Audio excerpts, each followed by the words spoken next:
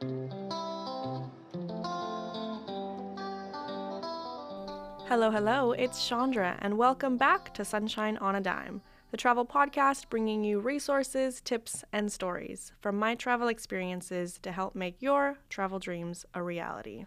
So, today we're going to be going a little bit deeper into hostels, what they are, what hostel hopping is per se, and kind of giving you a little bit of the ins and outs of hostel hopping. Because when I started hostel hopping for the first time, I wish that someone had told me all the things that I'm going to tell you today. So I'm going to hopefully save you a little bit of the, I wouldn't call it agony that I went through, but I did have to learn a little bit more of the hard way of all the lessons that I'm about to tell you today.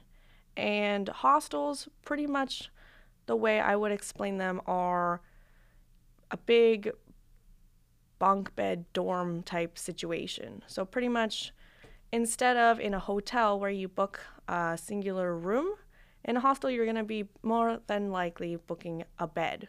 So you will be sharing a room with, it really varies from about 4 to 16 people per room. And it also comes with a lot of really cool amenities and a great young social atmosphere. So even if hostel hopping per se, living in the dorm beds, is not something that you think you are interested in, I would still recommend checking out hostels, only because they also a lot of times will have private rooms available, and they're usually cheaper than opting to stay in a hotel and also come with a lot of other perks. So we'll get in a little bit to the ins and outs of staying in hostels. So a big selling factor for staying in hostels is the fact that more likely they're going to be cheaper than staying in a hotel while you're abroad. And whether you are traveling long term or just going on a vacation, I would still recommend checking out hostels and looking at those prices to compare them with how expensive it might be to stay in a hotel. And if you have decided that you want to dip your toes into the world of hostel hopping, then I think the best piece of advice I would give you, that I do myself every single time that I am booking a hostel bed, is to check on multiple different sites about the price. Because I've had many experiences. The one, for example, that happened recently is I was staying in a dorm bed that I spent, I think, about $18 for, while the girls that were sleeping in the next bed over told me that they had spent about $40. And we were staying in the exact same accommodation. And the reason that fluctuated so much was because the hostel prices are always changing. So I found that before booking a dorm bed, I will always look at the price on both Hostelworld and Booking to compare those two, and then I'll call the hostel directly and inquire about the price of booking right through them when I get there. So I would definitely recommend checking that out, because you might not think so, but the prices are not always going to be the same, even if you're looking at the same place, looking at the same bed. And the next piece of advice I would have would be to, on all the hostel sites, they have a big review page for every hostel that you're going to be looking at. And I would say, honestly, that you should take these reviews with a grain of salt, meaning that don't take everything that is said on these review sites to be accurate and true, because these are very subjective comments that people are able to make, and you can't really tell if someone's just annoyed or maybe are getting weird vibes or complaining about rude employees, and you're not really seeing the other side of that story. So I would definitely say there are some immediate red flags, like if you see the word bed bugs, or lack of security is an important one, or rabid dogs on the property. I would say, just if you see any of those big bad words, just get off that hostel now. But if you hear something a little more subjective, maybe keep looking through the comments. If it looks like it's only one or two, I would definitely not rule out staying at that hostel just because of that. And a big reason I'm saying that is because I have stayed at places where the reviews are not so good or it has a lower number of stars. And honestly, those places sometimes are a lot more the homier feels or the places where I met some of my favorite friends abroad. So I would definitely say don't take everything as gospel on the Hostel World website. And coming off that a little bit, I would say on the flip side, when you're meeting actual people that you really, really vibe with out abroad, recommendations are everything. They're very, very important. So every time I meet someone that I really vibe with, I really enjoy hanging out with them, spending time with them, I'll ask them just straight up. I'll say, do you have any hostel recommendations for blah, blah, blah city? And they will either tell you this place that they stayed that was awesome and great and cool and awesome. You don't even have to go spend your time looking through all the hostels. You already have a great recommendation from a great person. Or they will tell you where definitely not to stay. And that's also really valuable information. So either way, I always would ask all the time to people who mentioned that they had already been somewhere that I was planning on visiting. And another really big important thing to touch on is that you should decide beforehand on what type of hostel you're looking for, because every single hostel is different. There are hostels that are going to be really social, party hostels that there will always be something going on and there will be people coming in and out and music and drinking and dancing. And on the flip side of that, there will be quiet hostels that are smaller and maybe a little bit outside of town and maybe less people there. It really depends on what you're looking for. There are big hostels, there are chain hostels, there are hostels that are run just by individual families. And so the first thing you have to decide is what you're looking for, because that's very easy after that to take a lot off your list. And this decision of what kind of hostel you're looking for is not always going to be the same for every scenario. So like some locations, I want it to be right in the center of town with like a free tequila shot upon arrival. And there were other times where I really just wanted like the smallest, simplest little shack of as far from anything as possible. So your hostel can really be like an entire community. It can be this big social atmosphere where you can maybe want to spend your whole day. If this hostel is amazing, maybe you don't even go out that day, you just hang out there. And it also can just simply be as little as a cheap bed to sleep in. So you really have to figure out what it is you want, and then you can kind of base on maybe what you're willing to spend more on, what you're not. And my main rule of thumb about staying in hostels, I know a lot of people that will plan their trip ahead of time, and if you listen to some of my past podcasts, I will explain why personally I stray away from planning pretty rigidly on all my stays and my travels as much. But I do know people that plan like that and it works for them. My personal rule of thumb is this might be a little extreme for most people, but since I travel alone, I usually book only 1 to 2 nights at a hostel at a time. And my reasoning for this is because you really sometimes you're rolling a bit of a dice as you're hostel hopping.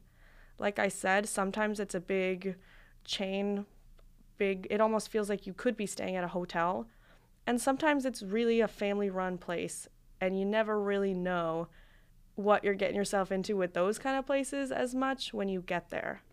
Don't see a place, assume it's going to be amazing, and book yourself like a week, because worst comes to worst, hopefully this doesn't happen, but if you really, really don't like the place, at least then you're like, okay, I'm staying here a night, I'm staying here 2 nights, and then I can leave and find somewhere else.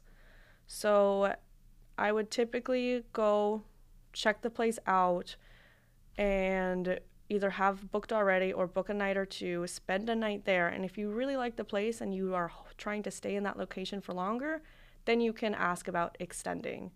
But more times than not, unless this is like the coolest hostel in the coolest location, then they're probably going to have availability for you. And because I've had a lot of amazing hostel experiences where I booked for one night and I ended up staying 2 weeks at a place where the vibes were amazing. I met some of my favorite people, and I just I just kind of was like, put it on my tab. Like, I'll just keep racking up on my days, and then you can just kind of like will charge me at the end, not knowing how long I was going to stay. And then I had other hostels where I booked one night, and I was so thankful that I only booked one because it was super not what I was expecting. And luckily, I was just able to get out of there the next morning if needed be. Hey, if you're not doing so already, please give us a follow on Instagram at Sunshine Dime Podcast. And in the bio, you can find our website, blog, and TikTok as well. So when I first started staying at hostels, I didn't really realize that there were so many different atmospheres and perks and vibes of hostels. So I simply opted to pick the cheapest places possible, regardless of anything, and went with that, which now I've realized is not the case. This is not the way that I travel anymore. And I think that there are some things that are worth paying a little bit extra for. So even though maybe I was saving a couple dollars here and there staying at a cheaper place, I found that it's very, very important to be willing to pay a couple extra dollars for things that will really, really improve my quality of living. So some of the things that have found that I'm willing to pay a little bit extra for are, number one, I think this is the most important thing for me, at least, is the included kitchen. I always check now on Hostelworld, on Booking, on any site that I'm booking through, does it have an included kitchen? And this is essential if you are either traveling on a budget or simply enjoy cooking, because this will save you tons of money in the long run if you are willing to cook for yourself and not eat all your meals out. And it's also actually really fun to have a hostel with an included kitchen, because that means, one, it's super easy to meet people if you're cooking with them. Two, I always entered into the kitchen when I smelled yummy things, and usually people are willing to share. I found that a lot of people will accidentally overmake. They'll make too much food, and I'll just kind of hop over there and be like, ooh, that smells really good. And they're like, come sit down, have a little bit. And then we actually end up having a really cool conversation. So I would say kitchen is great because you can cook for yourself, you can save some money, and you can also meet people and try their delicious cuisines. The next thing is air conditioning or heating units. So depending on if the place you're staying is in a really hot or in a really cold climate, I think that heating or AC is kind of essential to having a good night's sleep. And having a good night's sleep as a traveler is actually pretty darn important, because depending on the type of traveling you're doing, you're going to be moving and you're going to be going. And if you are constantly in this kind of state of this state of like delirious, sweaty, icky sleep, and you wake up every morning feeling like, oh gosh, like I need a shower, that's not so fun for a long period of time. So I would say if it's really, really hot, opt for the room with AC. The next thing that I found that is a super awesome perk is finding a place with included breakfasts.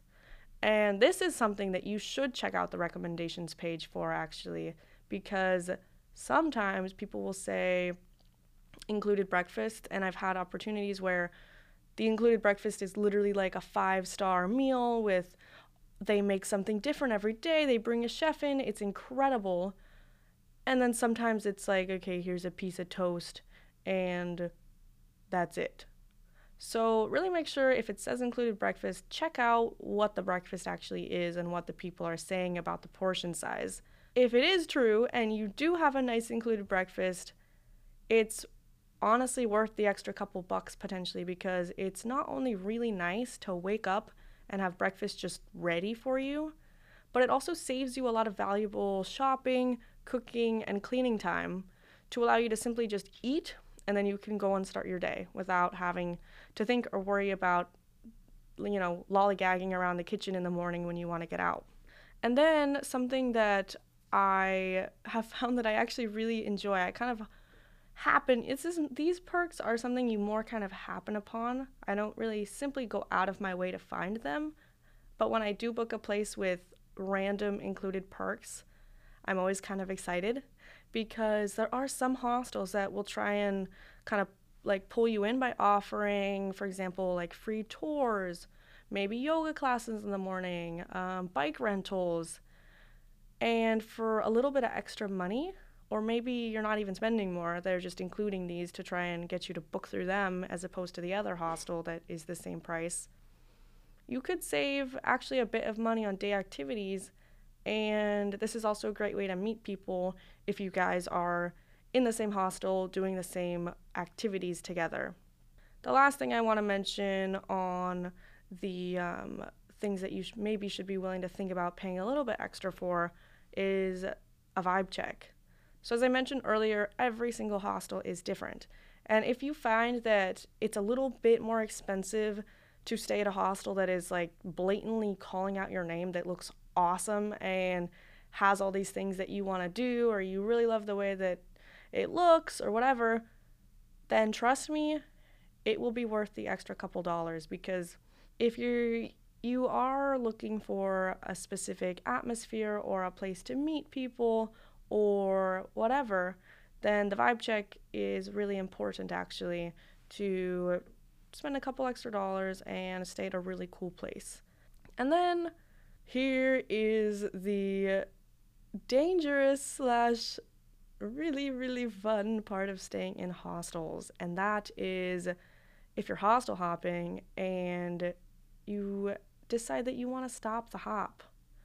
And what I mean by that is if you're hostel hopping and you are able to travel for a longer period of time, let's say maybe you're on a gap year or you've taken an extended time off work or whatever it is that allows you to be able to travel without a specific end date, then if you find this magic, wonderful hostel that you simply just feel like home, which is not uncommon at all. I've found many, many hostels in my time like this, and it's totally, totally possible to ask if you can volunteer for them, because 90% of the hostels that I have stayed in takes volunteers. They take travelers. And like I mentioned before, like this is how Workaway operates through hostels. This is how Worldpacker operates.